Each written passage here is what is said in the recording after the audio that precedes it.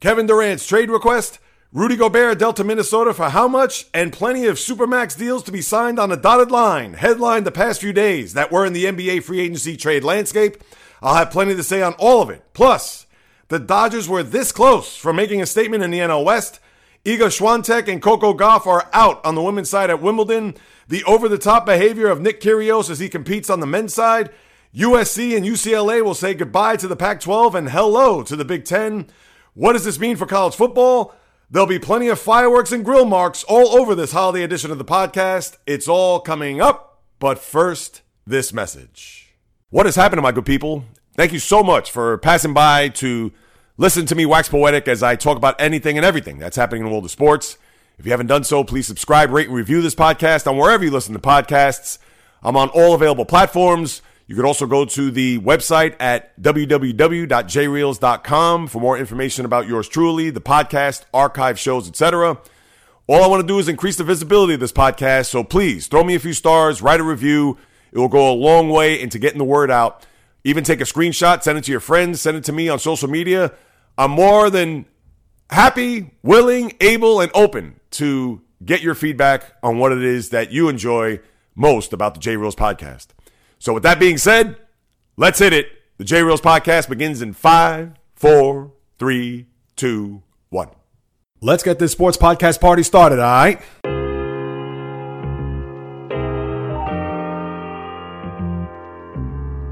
The J Reels podcast. Why don't you wait until July 1st to make an announcement? What a disgrace. He can rack up all these numbers in October, November, and December, but what really counts is let me see this in January. The sports rebel without a pause, delivering fast-paced, jam-packed sports talk like no other. Listen, I gotta call it as I see it. He is not a good player.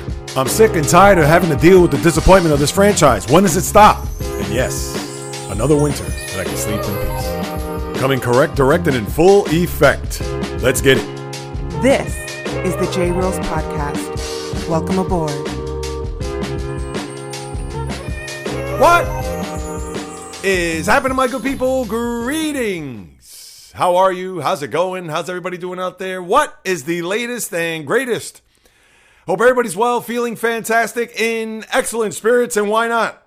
We've reached the ultimate summer holiday, Independence Day, just past the halfway point of the calendar year. I'm sure most of you are kicking back, sparking up the grill, grabbing a few cold ones from the cooler, or even taking a dive into the pool or ocean for that matter. And even if you peep this well after the 4th of July, I hope you enjoy your day and your holiday weekend no matter what you're doing, whether it's all the above or something else. But now it's time to get into all that's happening in the world of sports, and you've come to the right place to listen to it all, as there's quite a bit to delve into, as this is the J Reels podcast with your host, J Reels. For my first-timers, welcome aboard. And for those who have been banging with me going back to the very beginning, somewhere in the middle, or even as early as this past Thursday, I welcome you guys and gals back. Lots to get cracking here, even as we turn the calendar into July, and with the fall and winter sports long in our rearview mirror and pretty much focusing on the summer sport, with that being baseball. We still have some Wimbledon to get to. The behavior of Nick Kyrgios has grown tiresome. The display that he had back and forth with he and the umpire there on Saturday, we'll get into that, as well as what's happening in football, not the NFL, as we're still a few weeks away from training camps, but the Pac-10, or Pac-12, I should say, no longer will be in the not-too-distant future, as USC and UCLA will be packing their bags to go to the Big Ten. What does that mean for that conference? What does that mean for the sport on a whole and college football? That is a cesspool, which I will dissect a little bit later on. All the baseball, where we're pretty much at the halfway point. There's actually a couple of teams that either are at 81 games or even a smidge above that. So we'll go through it, including the Dodgers, who had a chance to put maybe not a stranglehold on the NL West, but certainly could have really dictated who's boss. And they had a bad loss there yesterday as they were going for a sweep over San Diego. Even some news about Jacob deGrom, Max Scherzer, so the Met fan can rejoice a little bit. But we got to pump the brakes. I'll dissect that as well. And everything else that we could get into, what's happening in the world of sports, you know I got you covered. But we're going to start off here with the NBA. And yes, I know I just mentioned the fall and winter sports have long been in the rearview mirror. Obviously, we know that the NBA champion was crowned a couple of weeks ago. But now as we get into this part of the offseason, And what we've witnessed here over the last few days quieted down a little bit yesterday and maybe Saturday, but everything that happened pretty much from last Tuesday to, I would say, right before the start of this weekend was a whirlwind, to say the least. So many deals signed, Supermax deals, which, should we really even discuss Nikola Jokic getting the 5-year up to $270 million deal? Or Bradley Beal's Supermax extension in Washington? Same for Devin Booker, Zach LaVine, John Morant, Karl Anthony Towns, even Zion Williamson, who did not play last year. We know about his injury history, how he got his big deal, and you understand why, because the Pelicans feel as if they could get to the next level, and if Zion is 100% healthy, they are banking all their money as they backed up the truck to pay the former Duke player, and we're going to have to wait and see how he performs once we get closer to training camp and the start of the regular season. And we could talk about how much money they're getting, and it's exorbitant, and how could they get these salaries. And the CBA, players and owners, they came up with this. And obviously with all the streaming and how global the NBA is and the money that they've gotten from other factions, whether it's overseas in China, as we all know, or a lot of the deals from TNT, ESPN, I'm sure you're going to get somewhere down the road. Maybe even Amazon will probably throw in a kicker to broadcast some games. So that's why you have these big deals where the player, whether they stay at home to get the 5-year mega deal, or if they take their talents elsewhere and get 1 year off, but still get money that we can never even imagine over the course of a 4-year span, where they're making upwards of $45, $50 million. That's just the lay of the land in the NBA as it is in 2022. But we could get into all that. But the top story coming out of the past week, and Thursday was huge. After I recorded, edited, and posted the podcast around 2:30, 3 p.m. on Thursday, news came out that Kevin Durant has requested a trade from the Brooklyn Nets, and his short list was the Phoenix Suns or the Miami Heat. Now, there may be another team that's on there that we may not be privy of, but as we digest what took place there, and obviously Twitter and all of social media was abuzz, considering the dysfunction of the Nets this past year, and pretty much since the beginning of the whole Kyrie, KD, not going to say reunion, we'll just say union for now, how they've only been able to play but a handful of games together because of KD's injury coming into that first year, rehabbing from the Achilles. Then we talk about last year with COVID, and in and out of the lineup was Kyrie Irving for reasons that we already well know about the vaccine and his stance on that. Kevin Durant getting injured midway through the season. And the only thing they have to show for it up until this point is a first-round series victory over the Boston Celtics 2 playoffs ago. And then after that, we all know about the big toe of Kevin Durant stepping on the line, making that 3 at the time, but knowing it just tied the game and then losing in overtime to the eventual NBA champion Milwaukee Bucks. And then this past season was just, quite frankly, a shit show. To know that the potential of having these two players, and then you bring in a guy like James Harden, and then later on Ben Simmons, who doesn't suit up, and now you have a scenario where Kevin Durant says, I want out. And as we all know, in this generation, specifically over the last 10 to 12 years, the NBA player empowerment is at an all-time high. Sadly, as much as I could blame Kevin Durant and the system and the top players in the league being able to call their own shots, being able to make power moves, having that authority, power, the brand, whatever you want to call it. But just like I said last week when I destroyed the Knicks front office, I'm going to have to do that for the Nets as well, because they are front and center to blame in all this. And even though last week was a different set of circumstances with the Knicks, because we talked about how their silence was deafening, how the Knicks fan needs to know what the direction, what the plan, what Leon Rose and William Wesley is going to do as far as making the postseason 2 years ago, not making the postseason this year. Okay, you signed Jalen Brunson, you made all these trades, but is there more to come as far as maybe bringing in not a top flight superstar, but at least somebody to complement Julius Randle, who has fallen off a little bit from his success 2 years ago, and then Brunson, who I think is a nice player, but not someone that's going to take you to the promised land.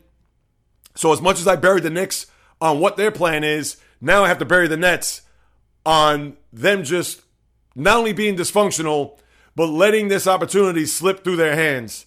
And I'll start back to before Kyrie and KD became a part of the Net program in the 2019 offseason, because if you remember, Sean Marks, Kenny Atkinson had to dig out from the rubble of the 2013 trade by Billy King, the former GM of the Nets. We all know, and I talked about this in the past, but real quick, Paul Pierce, Kevin Garnett, Jason Terry for the pick swaps from 2013, 2015, 2017, and then you had the pick swaps in 2016 and 18. And we all know what the Celtics netted in that deal. Of course, Jaylen Brown, Jason Tatum were the two highlights on both of those drafts, where, as we've seen, the Celtics made it to not only several conference finals, but of course the NBA finals this past season. And Danny Ainge, we're going to talk about him a little bit later on, because he's pretty much working his magic in Utah, similar to what he did with that trade with Billy King.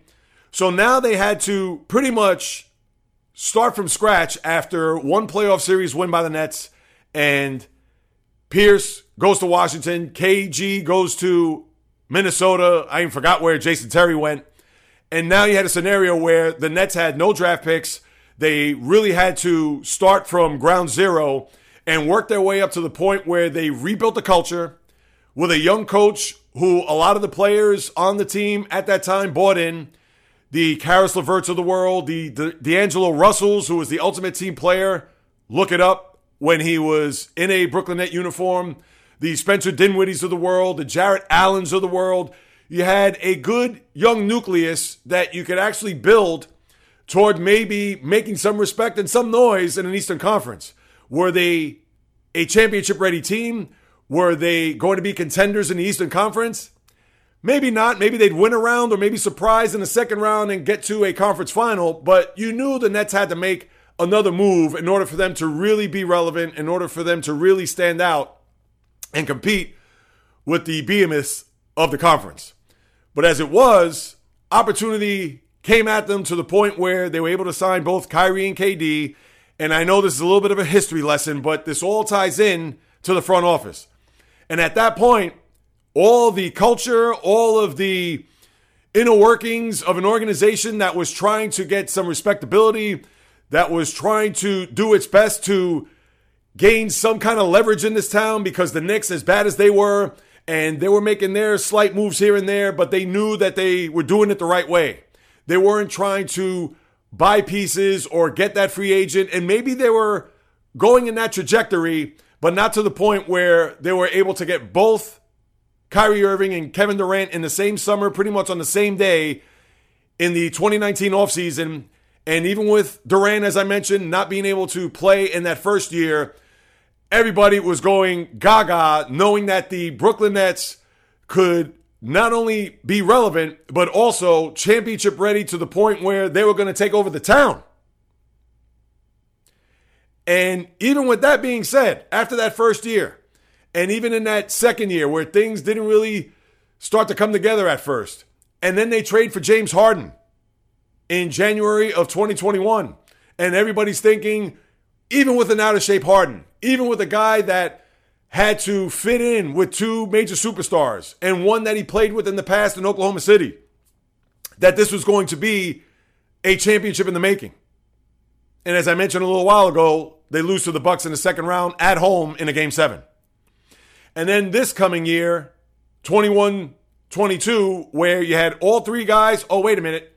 Kyrie cannot play in the home games because of the state and city mandates when it comes to unvaccinated workers, I'll just say, performing indoors. And at first, the Nets told him to stay at home. He couldn't even play in the road games. But then as we saw, he was able to be a part of the team. I don't want to say they capitulated, but for the most part, they had Kyrie back in the fold to where he was only playing road games. And then in late March, he was able to play in home games. But by then, James Harden asked for his exit because he didn't want to be a part of what was going on here in Brooklyn.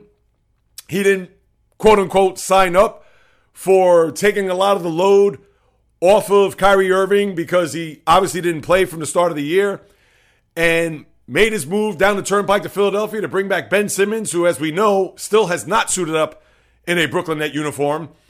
And you have all of dysfunction, Kevin Durant's injury, Simmons not being able to play. Okay, Kyrie is back, and now he's playing home games, and then a first-round sweep at the hands of the Boston Celtics, who they beat the year prior in that same first round. But the seeds flip-flop from 2-7, where the Nets were 2, Boston 7 2 years prior, and then this past year was the other way around, and we saw what happened there. And now we get to a point where last Monday, Kyrie was on the cusp of buying in his 1 year, $36.9 million contract to opt in and then wonder what his future was going to be after that. And then the news comes down on Thursday where Kevin Durant says, I want out. Here are my teams. Do what you got to do. Now let's get to the front office. I know it was a whole long drag-out deal, but for those who aren't familiar with the situation or just new to the podcast and kind of want to wonder what's going on with the Brooklyn Nets and where I'm coming from, I laid it out for you. Now let's get to the nuts and bolts. It was reported that Sean Marks was going to do whatever it takes to get Durant out of here. And he said that he was going to get the best possible deal for this organization. So he just wasn't going to trade Kevin Durant for 50 cents on the dollar, even 75 cents for the dollar. He wanted to make sure that he was going to get a plethora, whether it's ready-made talent now, a combination of talent and future draft picks, whatever it may be. He was going to get a boatload. And I'm sure, and I'll get to in a minute, what he saw Danny Ainge do with Minnesota as he traded Rudy Gobert to the Timberwolves for not only players, but 4 future first-round picks where 3 of those are unprotected. And I'm sure that got to Sean Marks right away to think, I got to do something close to that, because if not, that's going to be my hide. So now back to Marks. As much as he wants to accommodate Kevin Durant, and I'm sure maybe even down the road Kyrie Irving, but here's the problem that I have with the front office. They need to show a backbone.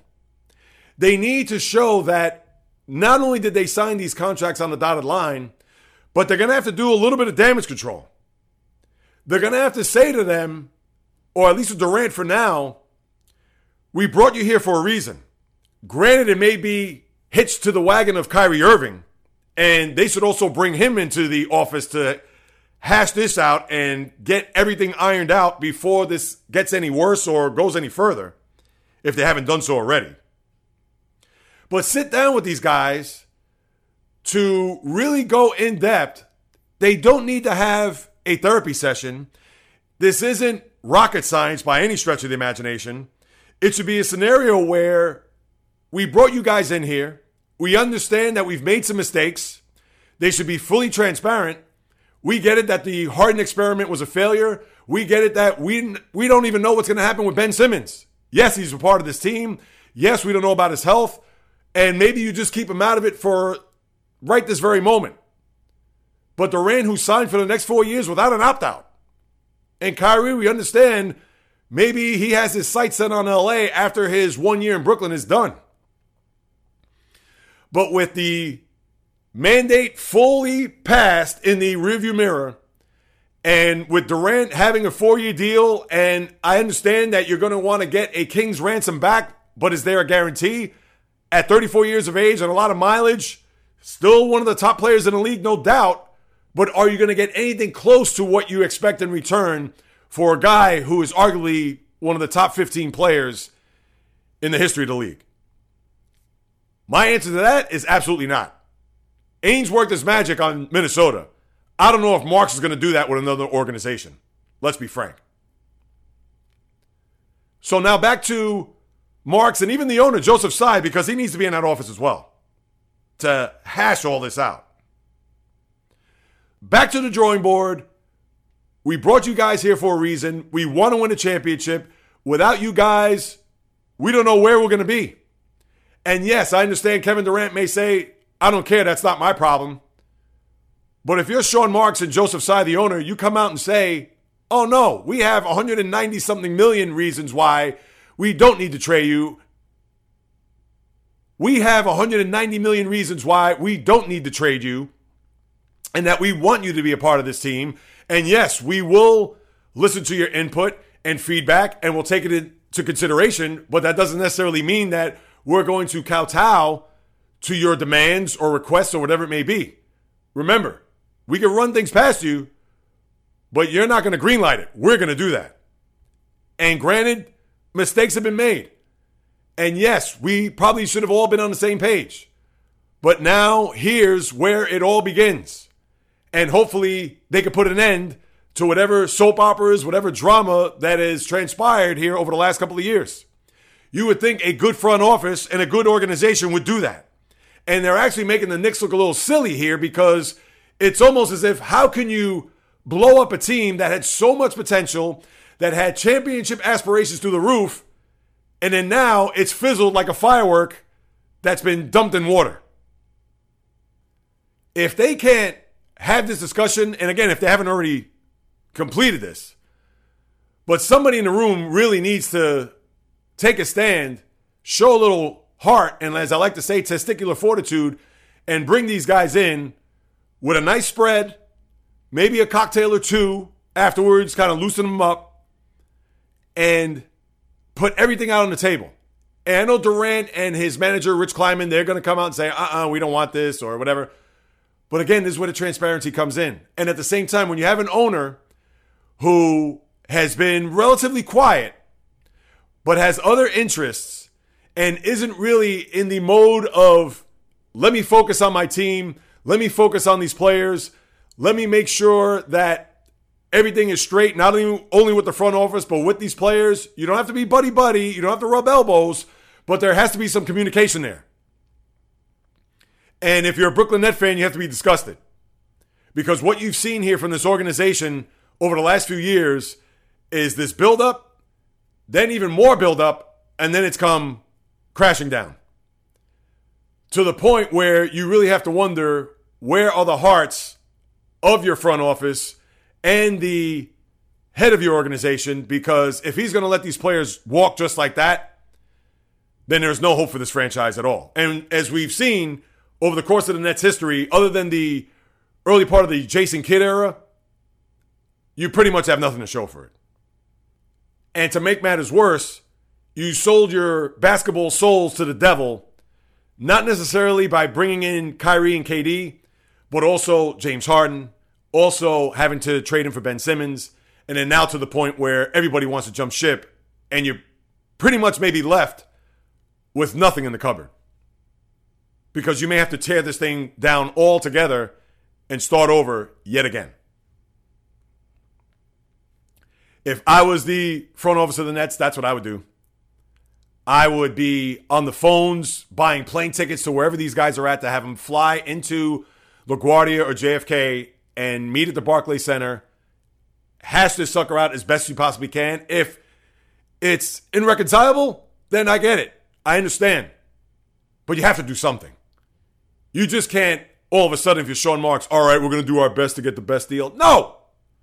You brought these guys here for a reason. And yes, it has imploded to this point, but I'm sick and I'm not even a Net fan. And as much as we can look at and blame Kevin Durant and say, well, there he goes, the NBA player empowerment, they're going to dictate where they want to go, they have a contract, they should honor it, so on and so forth, then yes, there's a lot of truth in that. But you also have to point the fingers at the ownership and the front office here because they're as much to blame than the player is. And if you can't see that for what it's worth, then you're not paying attention. I can go on with this. I mean, this is a whole podcast unto itself, but there's obviously other things to get to. And let me get to Ainge in Minnesota and Rudy Gobert because that one, I still can't even wrap my head around that deal. Rudy Gobert, 3-time Defensive Player of the Year, Utah Jazz, traded to the Timberwolves for players including Patrick Beverley and a couple of others, but 4 first-round picks, 23, 25, 27, and I think one of them is protected, maybe 29. if I'm not mistaken.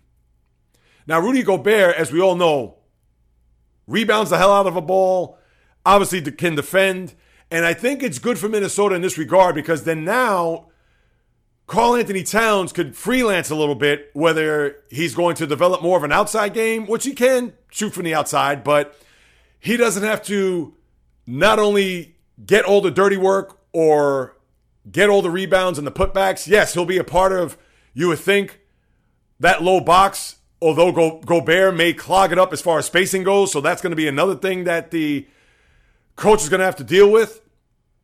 But I think it's a good move because you'll have Towns to be able to space the floor if Gobert doesn't clog it up, especially in the middle, because as we all know and as we've seen in the past, Twin Tower experiments never work. But if you're able to get Anthony Edwards in line with what goes on there with Towns, as well as Gobert just clogging the middle, being that rim protector, snagging 14, 15 rebounds a game, the Timberwolves may make some noise in the West next year. But was he worth 4 first-round picks? This goes back to Kevin Durant. If Gobert's worth 4 first-round picks, then what is Durant worth? 8? First-round picks for the next decade? I understand that Durant's older. But Gobert, listen, he is not Bill Russell. And granted, he is a great defensive player. We've seen that, and he has the hardware. But for 4 first-round picks, I still can't believe it. But then when I realized that Danny Ainge was the orchestrator of this deal, then how could you be surprised after everything I said earlier with what he did with the Brooklyn Nets? Just, I still can't even put into words. Ainge was masterful. And the Jazz, they had to do something to break up that organization. They brought in the new coach there, as we talked about last week, from the Celtics, who Ainge, I'm sure, had some ties with. And now, let's see if the T-Wolves could get themselves a notch or two up in the West after a playoff, which they should have beaten the Memphis Grizzlies. It goes without saying. They pretty much gift-wrapped that series to them, blowing 20-point leads at home and just a bunch of fourth-quarter leads, etc. So, will Gobert be that missing piece? That we'll have to wait and find out. But the other big news as far as trades go, and I like what Boston did, and give it up for what Brad Stevens has done, trading for Malcolm Brogdon with the Indiana Pacers. Now, they gave up Daniel Tice, Aaron Nesmith, their first-round 2020 pick, who has some promise and some potential. But they bring Brogdon back, a guy who's a playmaker, a guy who can handle the ball, 6'5", could play some defense. My only problem with Brogdon is that the guy is injury-prone. Just look at the games played over the last X amount of years. Last year, I believe he played 36 games. That's not going to cut it.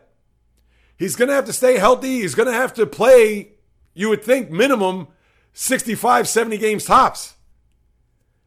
He cannot be on the sidelines for most of this time, and it's a little bit of a gamble. I get it, and it's a high risk, high reward at that, and I like the trade.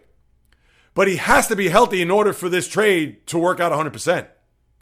And that's not to say Nesmith is going to turn out to be an all-star player or whomever the 2023 first-round draft pick, which the Celtics won't have for the last 2 years, because remember, they gave up their number 1 pick to San Antonio this past year. But when you're picking in the 20s to find that rare gem, it's very hard. And yes, there are many picks that we could talk about, especially in the second round, whether your name is Draymond Green or Nikola Jokic, and there's been late first-rounders that have blossomed, and Donovan Mitchell at 13, that's a lottery pick, but you understand, and Giannis at 13, understood. But to get somebody in the 20s, a guy that you could pretty much build your team around, very rare. So for the Celtics to make that trade, it was smart, it was wise, and I like it. But Brogdon has to stay healthy. And then you could bring Smart off the bench, or if you want to play small, you could have Smart and Brogdon in your backcourt to go along with Horford, Tatum, and Brown in the front court. And speaking of front court, they also signed Danilo Gallinari, who in that trade with the Hawks and San Antonio Spurs, where DeJounte Murray went to Atlanta and Gallinari went back, he got bought out and the Celtics signed him, which I thought was a very good deal. He's tall, lean, gives you some depth there at the forward position, which the Celtics desperately needed, as you saw in the NBA Finals. as Tatum and Brown logged 44, 45 minutes a game. So now he's a guy that could score, could shoot the three, and provides that insurance there, and also just some depth at the forward position. So I thought those were two good moves there by Brad Stevens.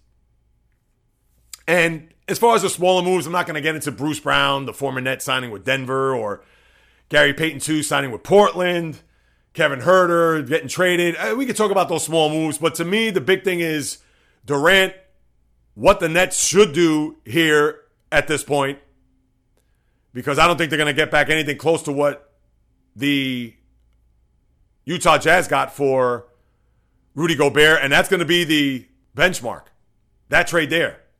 Because if it's anything less, if Durant does get jettisoned, then it's a disgrace. Sean Marks should just sign his walking papers and leave the Barclays Center. And you would think things will start to quiet down here. A lot of these deals have pretty much been made. Who knows what's going to happen with Kyrie? I'm not even going to get into that right now. You would think he's going to stay put here for this year, as much as he may want to reunite with LeBron in LA next year. But a wild and crazy first week. What more can you say? As the NBA always seems to percolate around this time, and you would think it's going to die down, but you never know. Anything could pop up at any certain moment. But that's what we have there with the association. All right, let me pivot. I'm going to get into baseball before I get to the tennis, Wimbledon, which is getting into its second week. The Tampa Bay Lightning already feeling the effects from not only losing the Stanley Cup, but now having to trade players and with salary caps and trying to re-sign their own players. So they have made some news here so far this offseason. And I'll even get to some golf and also what's happening in college football. So baseball, the Dodgers really could have made a statement here over the weekend, and rightfully so. They did win 3 of the 4 games. Tony Gonsolin is 10-0. Tony Gonsolin? He actually may start the All-Star game, considering that the All-Star game is in LA this year, which will be 2 weeks from tomorrow. And with a couple of teams that have already passed the 81-game threshold, as we're pretty much right at the halfway mark of the baseball season. And I start off with the Dodgers only because Mookie Betts, after a 15-game absence with a cracked rib, he was back in the lineup yesterday. They were going for a sweep of the Padres and had a 1-0 lead going into the 9th inning. And Craig Kimbrell, he is a guy that, even going back to the 2018 year with the Red Sox when they won a World Series, he's a guy that you have to cross your fingers, your eyes, legs, and hold your breath when you watch him, because he is a walking tightrope disaster. And you saw it there yesterday as he spit the bit, gave up 4 runs, including the home run there in the 9th inning, which would have pretty much damaged the Padres psyche. I know Manny Machado's now been back in the lineup, and Tatis is still a couple weeks away. But that was a huge win for the Padres to at least get out of Dodge with and salvage that final game, which would have been a tough sweep for the Padres. And it could have been psychologically, I'm not going to say damaging, but that could have been lasting, knowing that the Dodgers have pretty much had the Padres number here over the last couple of years. So that's one to look out for in the NL West, as they were able to save face yesterday at Chavez Ravine.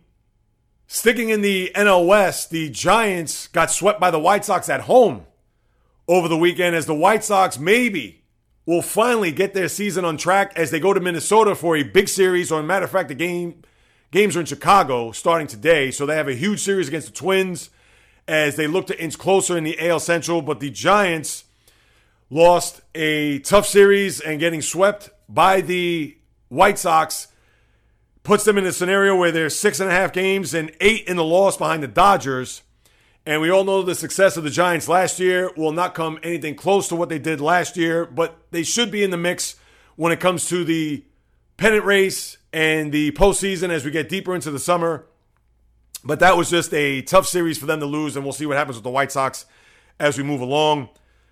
Cardinals, Brewers in the NL Central, they are just 2 games behind as they seem to flip-flop here from week to week. The Cardinals were able to have maybe a week to 10-game lead there at first in the NL Central, but now the Brewers have leapfrog over them, so we'll see how long that lasts in the Central. And then in the East, a week from today, we have Mets and Braves. That's going to be the start of 15 crazy games over the summer. And the Mets were able to win 2 out of 3 against the Rangers over the weekend, where the Braves did the same. But with the Braves losing yesterday, the Mets gained the game back. They are 3.5-4 in the loss in the NL East. And with Max Scherzer scheduled to come back tomorrow, and Jacob deGrom with a start yesterday where he struck out 5 and cracked 100 on the gun. All right, it sounds good, but with him, you still have to cross your fingers and hold your breath with Jacob deGrom based on him not pitching in almost a year. July 7th was his last start in the major leagues last year. And even if he comes back 100% full, clean bill of health, I'm still going to be nervous and wondering when that other shoe is going to drop. I don't know if that's just the cynical, jaded Met fan in me. I trust Scherzer and his health. Not to say it's a lot more than deGrom, but we only hope that Scherzer, as he gets back on the mound tomorrow, will be able to pick up from where he left off the last time he was on the Citi Field mound, which was, May 18th. As the schedule starts here July 4th, they're in Cincinnati, the Mets that is, for 3 games before the Marlins come to town for 4, where the Braves play 4 against St. Louis at home before going to Washington, I believe, this weekend for 3. So, obviously, we'll continue to keep an eye on those 2 teams leading up to the big series next week in Atlanta between the aforementioned Mets and Braves. And then in the American League, Yankees shut out yesterday, but did what they had to do, winning another series in Cleveland. 58-22, tops in the sport. They're at 80 games, just a game shy. And it's embarrassing to know that it's July 4th, and we talked about this on Memorial Day, how these teams, for whatever the reason, they're not on the schedule when it comes to the holidays. So if you're wondering, Yankee fans, where, Yankees got to be playing somewhere, they're on Yes or maybe ESPN. Who are they playing today? They are not on the schedule. They have a 2-game series in Pittsburgh starting tomorrow before they go to Boston on Thursday for their first trip to Fenway this year. So, embarrassing as it is, whether it's Memorial Day, July 4th, or Labor Day, everybody in baseball should be playing. Disgrace, to say the least. But the Yankees have a 13.5 game lead over the Red Sox. As I mentioned, they'll see them on Thursday. Toronto, who won the first 2 games of a 5-game set against the Rays over the weekend, but then they lose the back 3, so Toronto could have really done some damage there to the Rays, although they have a slight edge. Half game in the American League East. Obviously, those teams, Red Sox, Jays, Rays, are going to be jockeying for a playoff position down the road. So that's a race that we're going to really pay attention to as we get toward the All-Star break. We talked about the Twins and White Sox with a big series there. Guardians losing 2 out of 3, although they shut out the Yankees there yesterday. But all those teams, Twins, Guardians, White Sox, pretty much separated by 2 games. Even though the Guardians have 1,000,000 games in hand, Twins have already played 82 games. Guardians have played 76, so they have 6 games in hand. And the White Sox are a game under 500, but 2 in the loss, even though 4.5 back. But let's see if they can make up some ground as they host the Twins here. And think about this. The White Sox actually play better on the road than they do at home. They are 5 games under at home, and they're going to have to change that quickly if they want to get back in this race, especially if they want to get themselves in position to challenge the Twins and maybe even overtake them. So this is a good start for them to get rolling, considering they leave San Francisco with a sweep. So we'll keep our eyes on that here as we get toward the podcast later on in the week. And then the Astros, right now, they're the hottest team in baseball.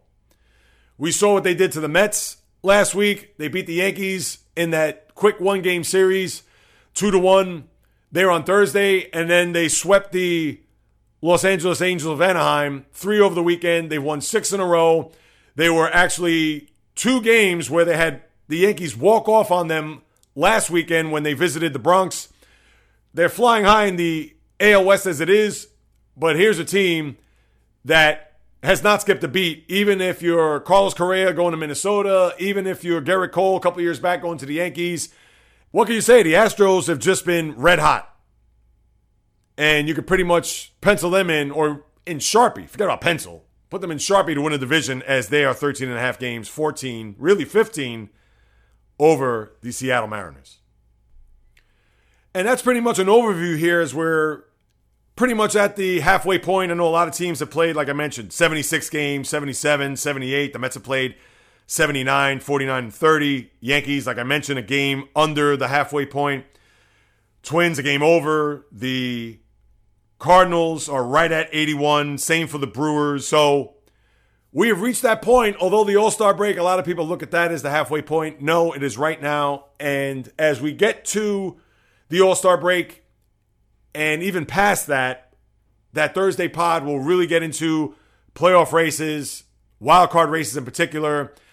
And as I mentioned around Memorial Day, and I'll say it right now, when you look at the American League, it's Yankees, Red Sox, Jays, Rays, Twins. You have to throw in the Guardians and White Sox as of now. That's 7 teams, and the Astros. So you have 8 teams.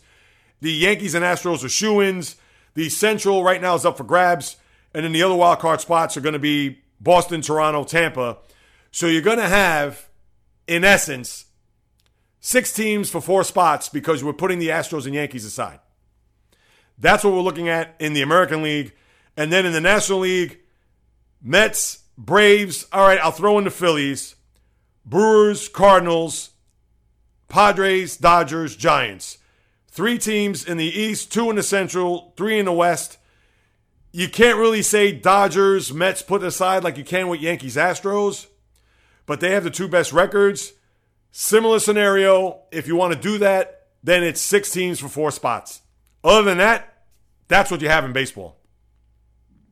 You have the teams that are good, a couple teams hanging around, and everybody else is playing for 2023. And sadly, that's what you have when it comes to any type of competitive balance, which is very little to none. Once you get to October, it should be exciting. And yes, we may see how those 6 for 4 play out in both the American and National League. But other than that, you don't have much. All right, a couple of quickies before we say goodbye. Well, really 2 things I'll delve into, and then a couple of quickies to cap it off. Wimbledon, as we're into the second week, we saw Iga Swiatek, the women's number 1 player in the world, who had won 37 consecutive matches, was ousted here over the weekend by Elitsi Cornet in straight sets, which was an upset to say the least. Cornet, I couldn't pick out of a lineup, but congratulations to her. And Swiatek, I didn't see the match, but it was pretty much, 6-2, 6-4, I believe it was, or I may have it in reverse. Maybe Swiatek ran out of gas. Maybe there was an injury that she hasn't disclosed. I don't know, but that was just unforeseen, especially from the tennis fan. To have her go out now leaves the women's side wide open, and even Coco Gauff, who had lost to Amanda Anisimova, who's going to play Harmony Tan, which is your Cinderella story. Harmony Tan, we talked about the other day in the epic match against Serena Williams there last Tuesday. Who? What? Harmony? Who? But yes, she's still around. She's still here at the tournament. She's going to play Anisimova up next. So let's see if Tan could really make a statement and continue this magic carpet ride, as I like to call it, to see if she can get to a semifinal, a final, and maybe win the whole thing, which would be one of the most unlikely stories that we've ever seen in sports. Harmony Tan, another person that even if she fell on you, you wouldn't know who she is. She still has plenty of tennis to play, but she's made it into the second week, and we'll see how that shakes down here. But the women's side, wide open. Obviously, a lot of the top players have gone. We talked about Emma Raducanu last week, and I know you still have a couple that are still hanging around as I take a look real quick to see what's happening there. I believe Angelique Kerber is still laying in the weeds as a player that could come out on top. But we'll see how that shakes down here over the course of the next few days. And on the men's side, you still have Nadal. You still have Djokovic. Unfortunately, Djokovic will not face Carlos Alcaraz in the next round because Alcaraz was beat yesterday by Jannik Sinner, who is the number 10th player in the world. Skinner is a guy that maybe not on a lot of people's radar, but sure yesterday was one as he beat Alcaraz in 4 sets. He will go up against Djokovic, I believe, tomorrow. And then you have the bad boy of tennis, Nick Kyrgios, who has now made it into this week, But the story over the weekend was he and Stefanos Tsitsipas as they were back and forth going at it, but it was more Kyrgios and the referee or the official there as he called him a disgrace based on Tsitsipas hitting the ball out of bounds and into the crowd, which was intentional. In the post-match, Tsitsipas is calling Kyrgios a bully, also has an evil side, and then Kyrgios fights back by saying Tsitsipas is soft, which is good. I get it that there's only a handful of tennis fans that are going to watch future tournaments, maybe even the U.S. Open, if they both match up again as a little bit of a rivalry. The sport needs that, even with the likes of Djokovic, Nadal, and even Alcaraz, the young upstart. But Kyrgios, as we've seen, he's had terrible behavior. He was fined along with Tsitsipas because of their display there on Saturday, but he was also fined early in the tournament as he was called for unsportsmanlike conduct after an opening round win. He's a guy that has obviously a big attitude. He's very fiery, wears his heart on his sleeve, pretty much has a game where he doesn't really care, doesn't pretty much respect his opponents, and who knows how long that shtick could last, because if you had that type of attitude or that type of demeanor and you're winning Grand Slams or you're winning tournaments, then there'll be a little bit more appeal. But the guy hasn't won anything, and I understand that's part of his makeup and his DNA, and all right, that's fine. Kudos to you, my guy, but obviously it hasn't gotten him anywhere as far as success, as far as titles, championships, things of that nature. But let's see if he has it in him to go deep into this week, to make it to a semifinal, to make it to a final, and finally come out victorious to back up all of the nonsense that Kyrgios performs on the court with his antics. I mean, listen, he called the ref a disgrace. I'm sure he's going to get fined for that, because how in the hell are you going to disrespect the official there based on what Tsitsipas did? And I get it. He hit the ball intentionally into the crowd, and he went over to him and said, hey, how come he's not at fault for that? And then, oh, you're a disgrace. I don't know if that's just him losing his cool. I don't know if that's just Kyrgios, period. But we've seen this type of behavior from him in the past, and obviously it's not going to change. But to me, in order for that to really stick, win some tournaments. So that's all I have to say about that. So Wimbledon should be interesting this week. I know the culmination would be for Djokovic and Nadal to go at it. We know the epic battles that they've had, especially just last month at the French Open in that quarterfinal. But to see them in a final in that setting where Nadal's going to go for his third straight Grand Slam this year victory, and he's already 2 ahead of Djokovic all time. And for Djokovic to inch that closer, if he gets a win over Nadal, or even if he just wins overall, but it'd be sweeter if he does it against Nadal. That's going to be what everybody's going to anticipate. That's going to be what the buildup is heading deep into this week. And let's see if we get that come Sunday, Center Court, Old England Club on the men's side. And the women's, right now, it's a toss-up as to who's going to be in a final and will win Wimbledon here in 2022. I want to get to this college football scenario with the Pac-12, USC, UCLA to join the Big Ten as early as 2024. And for those who have listened to me in the past, of course, I got into the college football a lot last year, and college basketball took a while for me to get warmed up. And then if you listen to any of what I discussed going back to March Madness, obviously I go full bore into all that. But college sports has not been the same, and I've been more of a college basketball fan than I have been college football. Living here in the Northeast is not really a team that you're going to gravitate to. Whether at least in college basketball, locally, you could go St. John's, you could go Syracuse. I've been a Georgetown fan my whole life. So with the Big East and having that conference, you don't have that in college football. I'm not rooting for Rutgers. I'm not rooting even for Syracuse football. Not rooting for UConn. Not going to root for any of these teams. And this is going back to when I was a boy. So with that being said, college sports, as we've seen over the years, and especially now recently, with the transfer portals, a lot of it due to COVID, and especially with the NILs, the name, image, and likeness, with these players being able to make money outside of the college football realm. And now you have a scenario where you're going to take 2 teams, USC and what they've meant to college football going way back.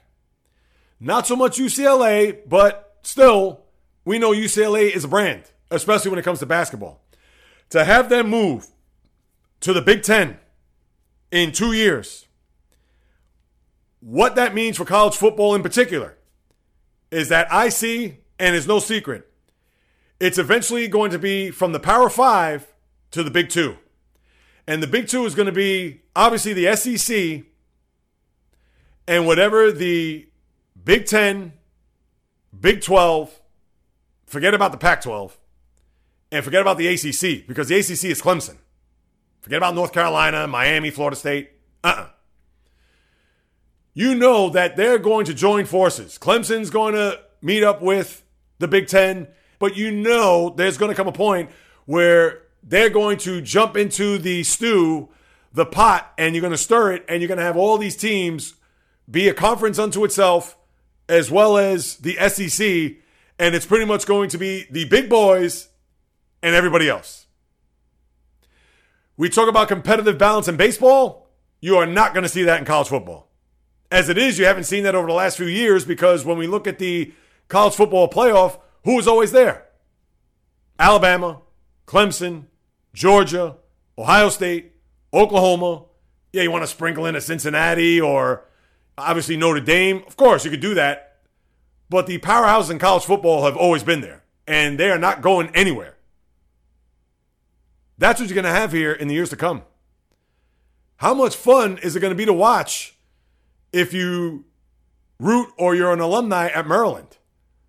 Or, as I mentioned, University of Miami, Florida State. Name any of these teams. It's just an out-and-out disgrace the way college sports, and we all know how corrupt and terrible it's been. And yes, we watch on Saturdays and college basketball, etc., but the cream rises to the top.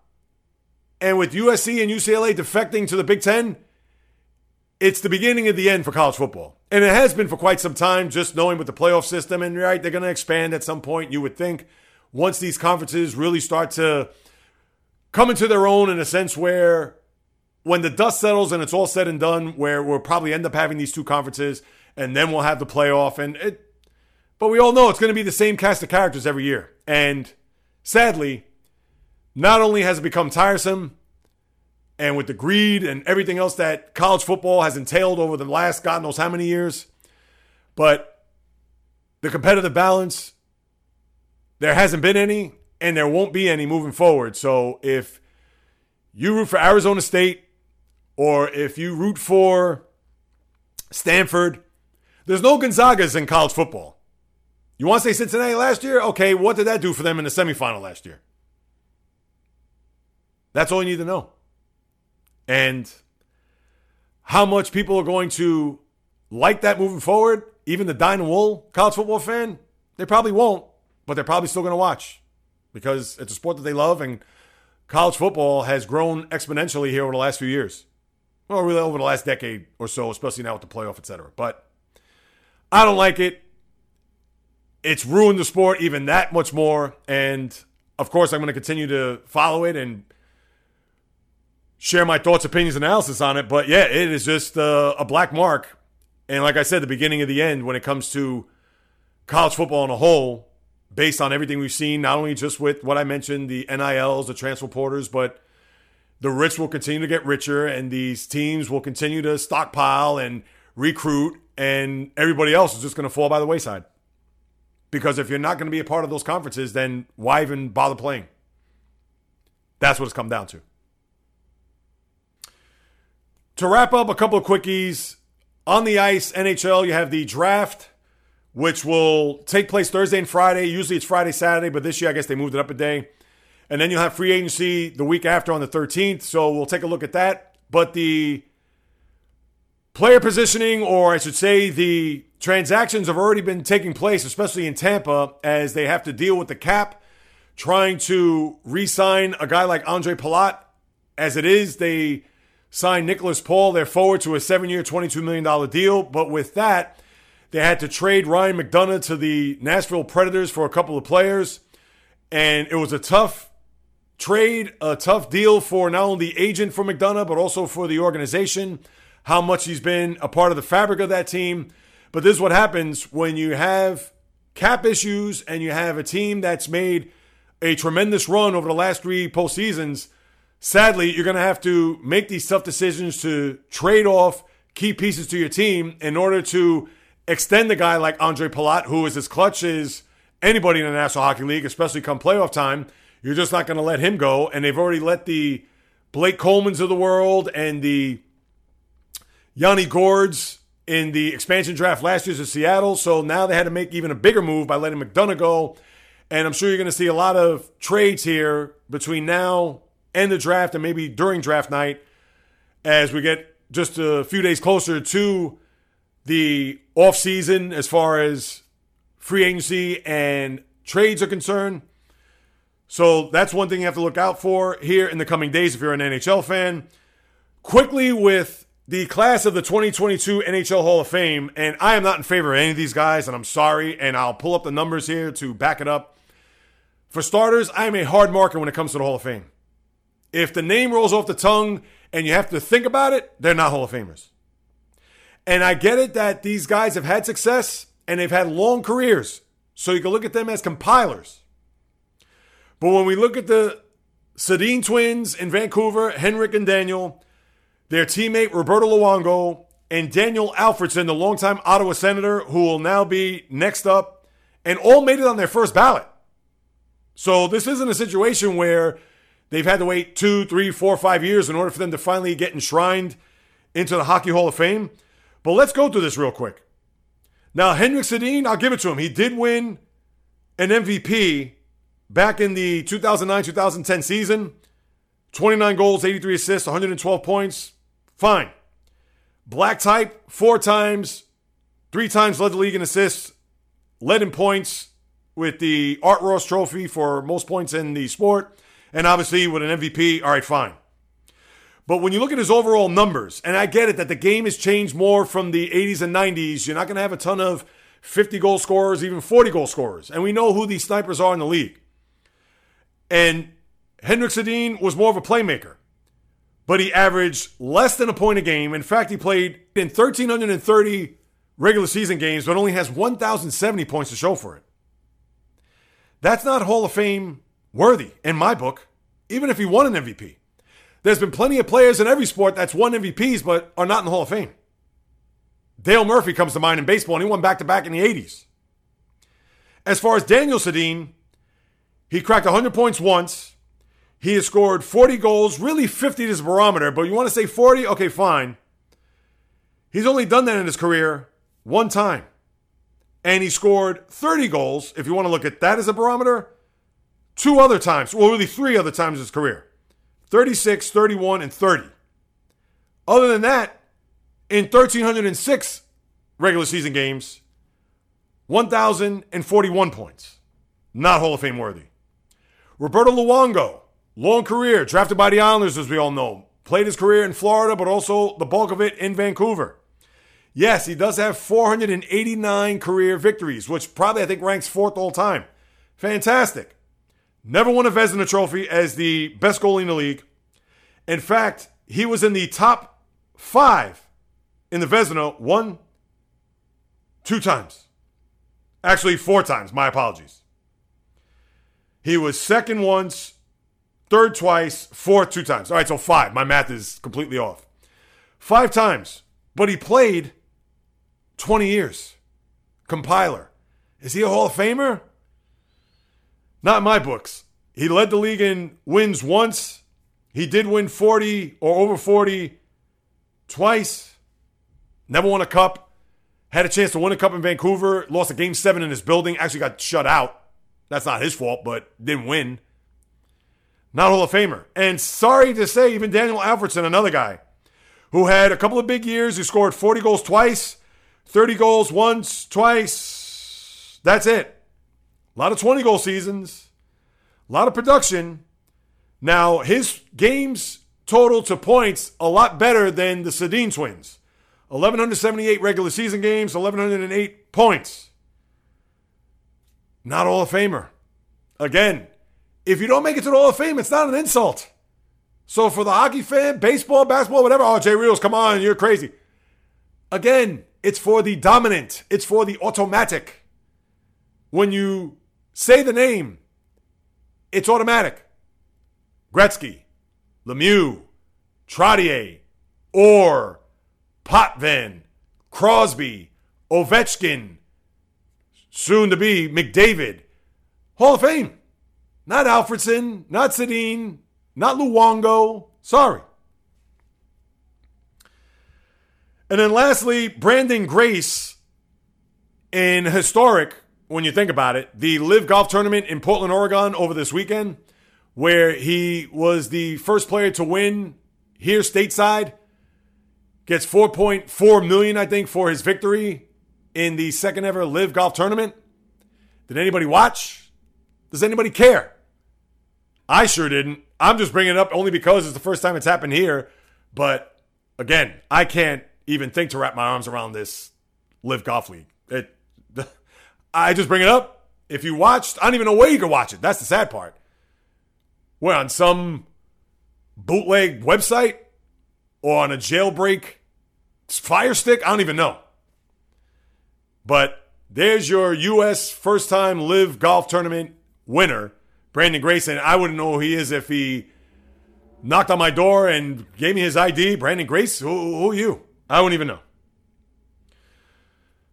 With that said, people, that's how I'm going to go out to close out this podcast. I appreciate each and every one of you for stopping by, listening to me, where I'm sure you get your sports news, entertainment from other podcasts and other platforms. But just knowing that you're here, first and foremost, it does not get taken for granted. So thank you for spending a few minutes out of your day and listening to what it is I have to say about what goes on in the world of sports. If you haven't done so, just like I mentioned at the top, please subscribe, rate, and review this podcast on wherever you get your podcasts. Throw me a few stars, write a review. I would greatly appreciate it. Increasing the visibility of this podcast is a must, and by you doing so, it's going to help get the word out for those who aren't familiar with this podcast as I try to get guests here in the coming weeks. So if you could just do your part, again, I would greatly appreciate it. If you want to hit me up with any questions, comments, criticism, praise, suggestions, etc., you could do so on any of my social media accounts. That would be TikTok, The J Reels Podcast, Instagram, J Reels or The J Reels Podcast, Twitter, J Reels 1, just a number, Facebook, The J Reels Podcast fan page, and the old-fashioned way, The J Reels Podcast at gmail.com. Please hit me up. I'll be more than happy to follow up with you guys and gals.